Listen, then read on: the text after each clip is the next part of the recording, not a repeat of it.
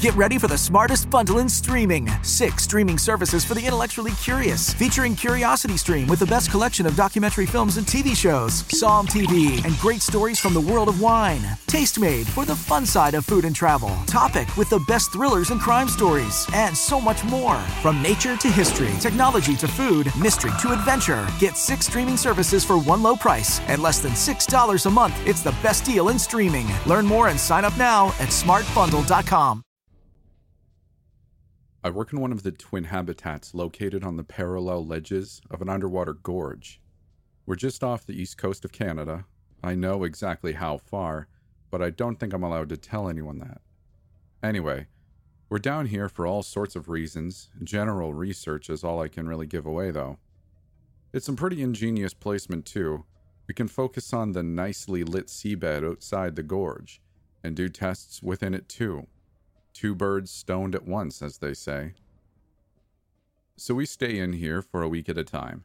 It's a habitat. You can live semi-comfortably in here. It can feel claustrophobic, sharing it with 3 other people is all. By the week's end, most of the time I'm thinking about swimming to the surface. That wouldn't go very well, though.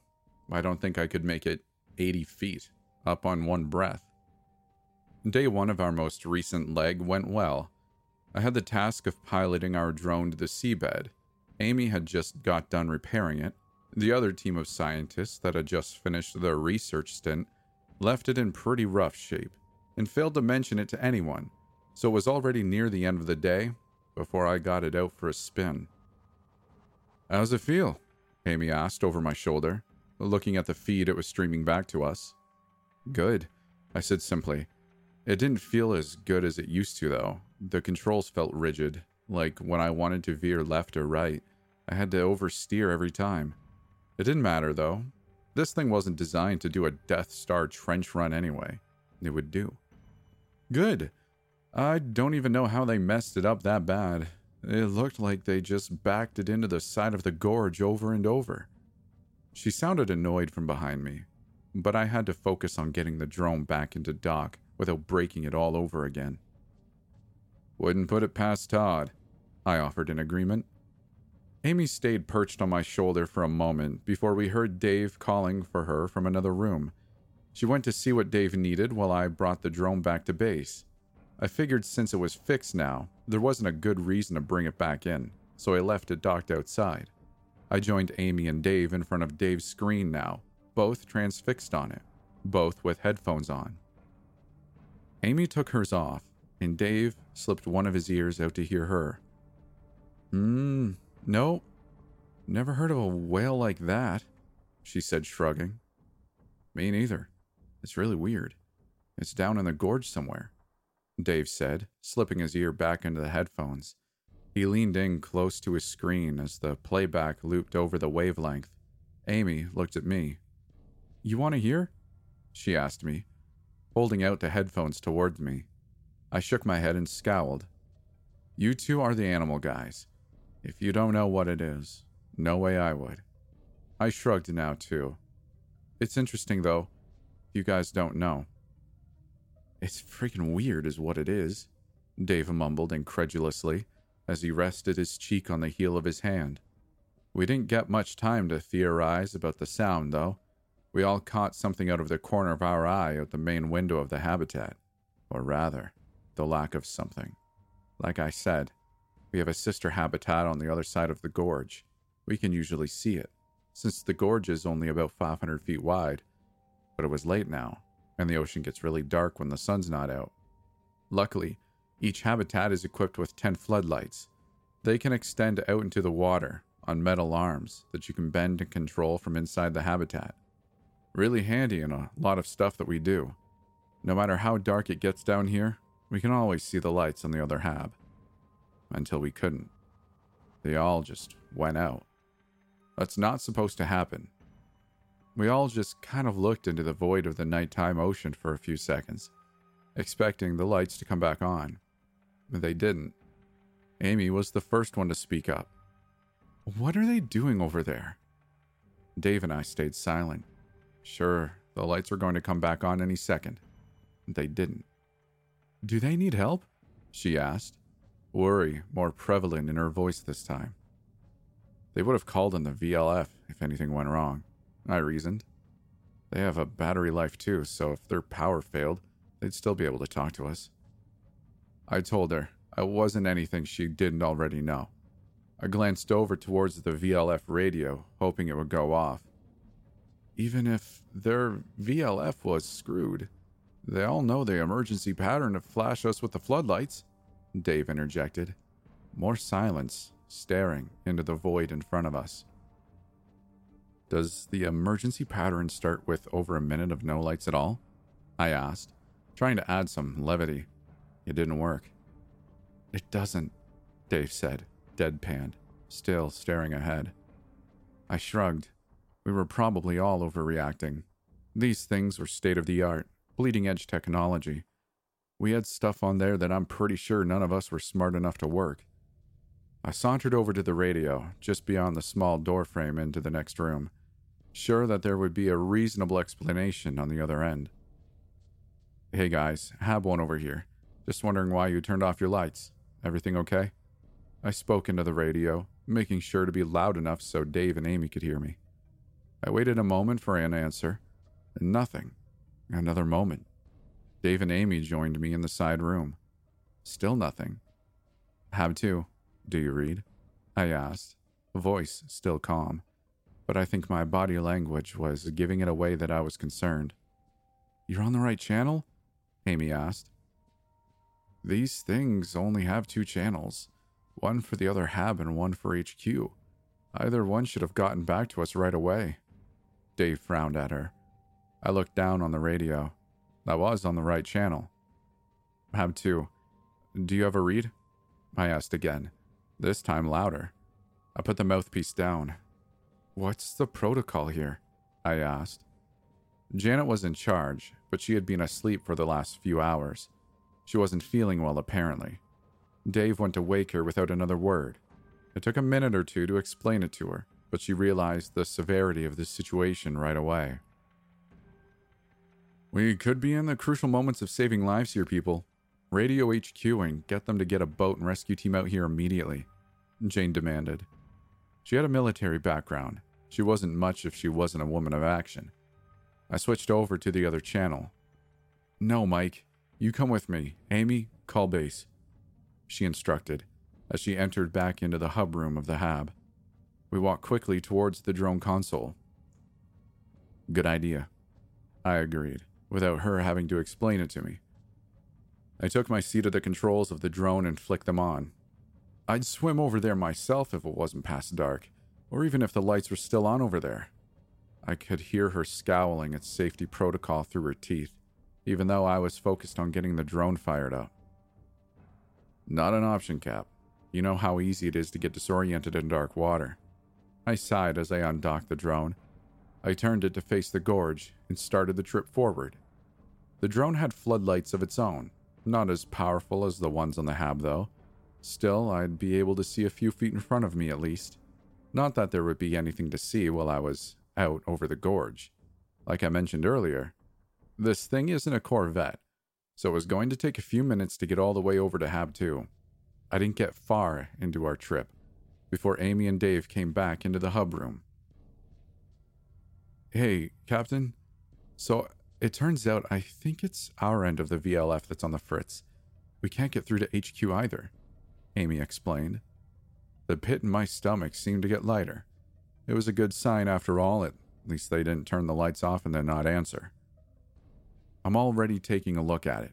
I just wanted you to know, Amy finished before returning to the radio room. Janet didn't say anything, and Dave sat down at our Hab's lights controls in the hub area with us. On the drone screen, I could see Dave extending the Hab's floodlight arms out above the gorge as far as they could go, doing his best to help the drone along the way. Thanks, man, I offered from across the room. No response from Dave. This thing was painfully slow. When we were just doing research with it, piloting it, when it seemed like there was some unknown timer ticking down made it seem all the slower. All I could do was hold forward. Another minute or so and I was out past the helpful illumination of the Hab's lights. And I was on my own. Well, the drone was at least. I got about halfway to the other hab before I noticed the nose of the drone wanted to naturally start dipping down pretty significantly. Maybe Amy would have to take another look at it.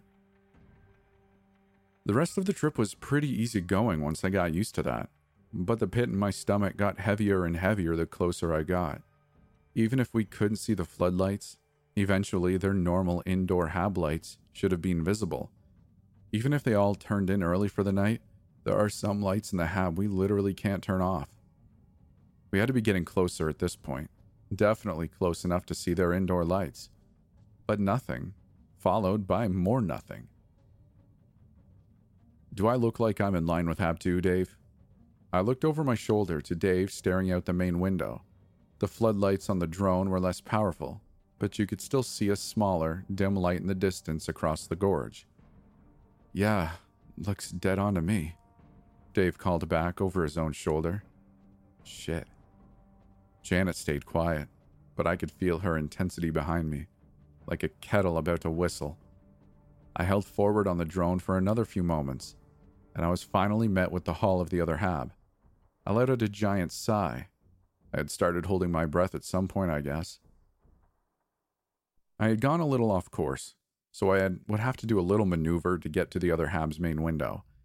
Janet's silent intensity was now only amplified as Dave joined her in watching the drone's stream. It was as I feared. I found the main window and saw that the inside of the hab was pitch black. The only thing that illuminated it were the floodlights from the drone. The drone could light most of the hub area while it was just floating there. Everything looked to be in order. It was just dark. Total power failure. It's the only thing it could be, the captain spoke up. They've got a functioning VLF and plenty of air until a team can come pick them up. Janet nodded to herself. This is good news, she sighed. I couldn't bring myself to join her in relaxation. But where are they? I asked her, as I turned the drone to shine on one of the black corners, towards their VLF room. She stuttered, looking for an answer. Wouldn't they want to be seen by the drone so they could show us they're all right? I finished my thought, as I wheeled the drone over to look at the other corner of the hub room. What the hell is going on here? Dave cracked as he turned back to look out the main window. Maybe they all went out in their suits to see if they could fix something on the outside? He asked. Janet shook her head. Bill is the only one over there that could even have a chance at fixing something like this. There's no reason for all of them to go out. Her voice was weaker than I had ever heard it before. Drive the drone around the back of the hab, she snapped as she looked back at me. I spun my chair back around and did as she said. Dave took a seat over at his sonar console and watched from afar. Nothing, everything seemed ordinary. No breaches, no dead bodies floating in the water. I was at a loss. Janet finally left her perch on my shoulder, storming over to the other room. Amy better have that VLF working, she muttered as she went. Dave and I sat in silence. I leaned back in my chair and spun around to face him again. I don't know what's going on, I stammered halfway through my sentence, seeing that Dave was once again turned around at his sonar console, headphones on. He slipped an ear out again. Hey, Mike, remember that whale Amy and I couldn't figure out? He stared at the new waveforms on his dashboard. It just got a lot louder, and, he continued. I stood up, out of my chair. I think it just said something. More silence filled the room. Why, you speak fish now? I joked back at him. It wasn't really the time for joking around, but I was up for a little levity. No, asshole. It said something. I heard it. Dave doubled down. I've listened to these things for over a decade, and nothing has ever sounded like that. He looked at me, straight-faced. So, you're saying you do speak fish? I responded as I sat back down, leaning on my desk and raising an eyebrow. This got Dave visibly angry, something I wasn't ready for. "No, you dick, but I speak a language, and that sounded like a language," he shot back at me. He spun around in his chair to face the screen again. He fiddled around with the screen for a handful of moments before spinning back around and taking his headphones off. He held them towards me. "Here, listen." I shrugged and reached for the headset. "What the hell, Mike? Get back on the drone." Janet pointed at my screen as she re-entered the room. I felt like I got caught with my pants down. "Right, sorry," I nearly yelled back. Now definitely wasn't the time to pitch the magical talking whale to the captain. I guess Dave caught a similar vibe and kept quiet. "I still haven't seen anything unusual. Wait," I cut myself short as I noticed something I should have before. "Their drone isn't docked. Could that be important?" I asked. The captain retook her position behind me, arms crossed and shrouded in her quiet intensity. The fact that she was thinking was loud somehow.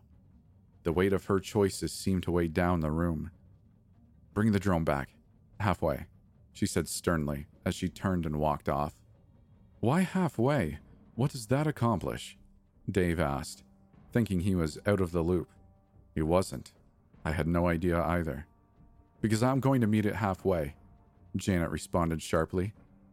She opened her locker at the back of the room and took her scuba gear out. "You can't do that." "What?" Dave and I both reacted. That was an outrageously dangerous idea. Diving alone is dangerous. At night, 10 times worse.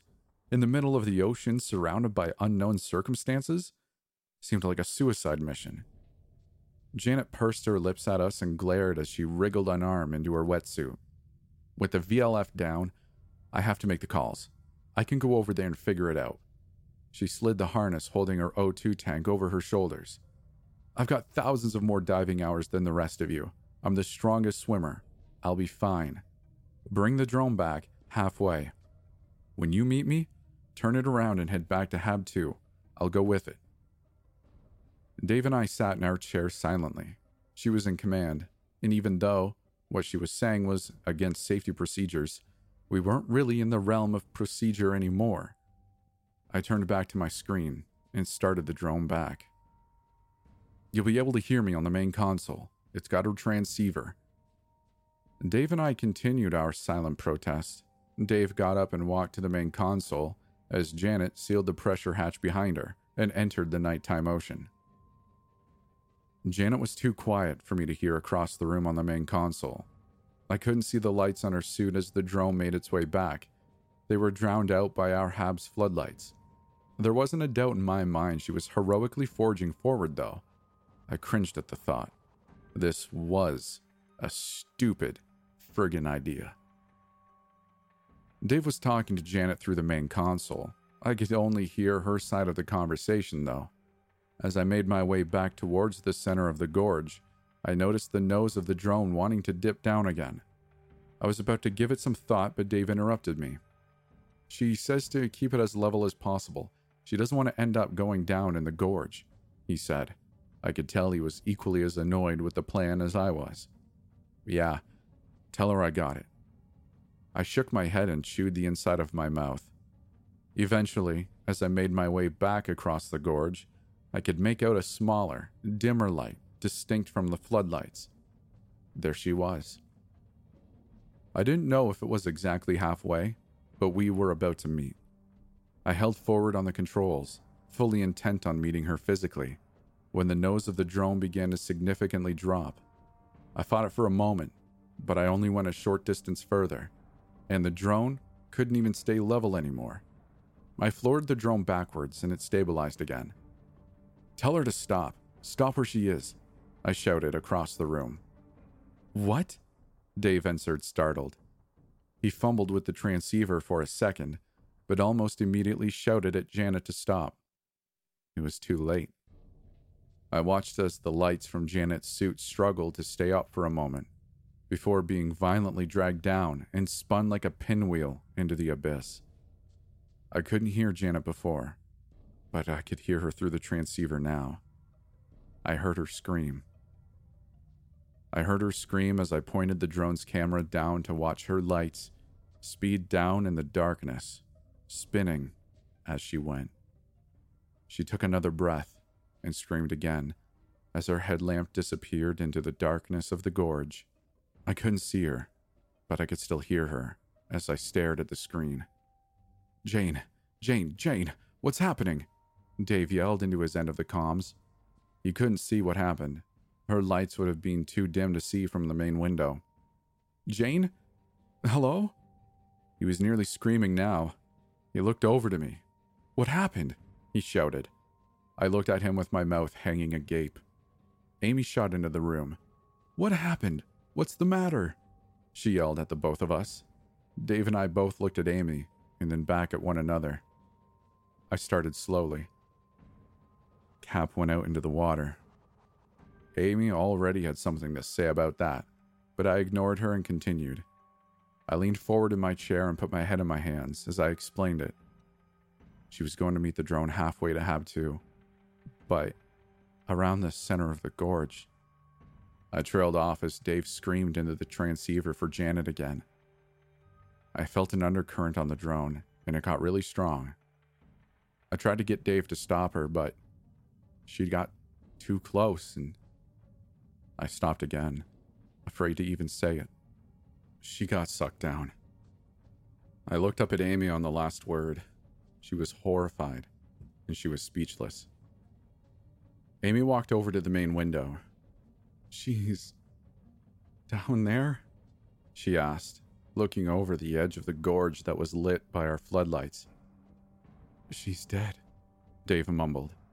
His voice was an uneven mix of sorrow and disbelief. "The gorge is at least 1,000 meters deep." He swallowed hard. "In scuba gear, there's just no way she could survive the pressure." We were all aware, but none of us could believe it. "Maybe the down current didn't go all the way down?" Amy threatened us with hope. I shook my head. She went down really fast. "She screamed for a long time before she cut out," Dave added. I glanced to the main window. Amy and Dave did the same. Janet was the captain, the boss, but she was still a good friend to all of us. Dave sat at the main console with his face in his hands. Amy stood there in the doorframe, defeated. I felt it too. The undercurrent, I said quietly. I could have stopped her. I felt like my chair would collapse under the weight of my mistake. "You can't think like that, Mike. You told Dave to stop her as soon as you felt it," Amy spoke up weakly. I only now noticed she was quietly sobbing. "No, I felt it earlier, on the first trip over," I admitted. Dave turned in his chair a bit and then turned his head to face me. "What?" he asked, devoid of emotion, or maybe straining against the force of every emotion. "I felt it halfway over just a few minutes ago. It wasn't as strong, so I just thought the drone was still messed up, and I tried to explain." "And you didn't think to mention it?" Dave exploded at me verbally, as well as physically.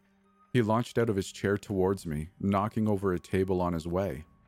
I put up my hands to defend myself, but in the struggle, my chair ended up flipped over with me on top of it, and Dave on top of me. His eyes were wide and wild as I looked up at him, and he cocked a fist above us both. I'm not a fighter, but thankfully neither was Dave. I flung my hands toward the oncoming punch and redirected it somewhere. Dave reached to pin one of my hands and got a hold of one of them. He readied another punch. I closed my eyes, but Dave was suddenly on the ground next to me.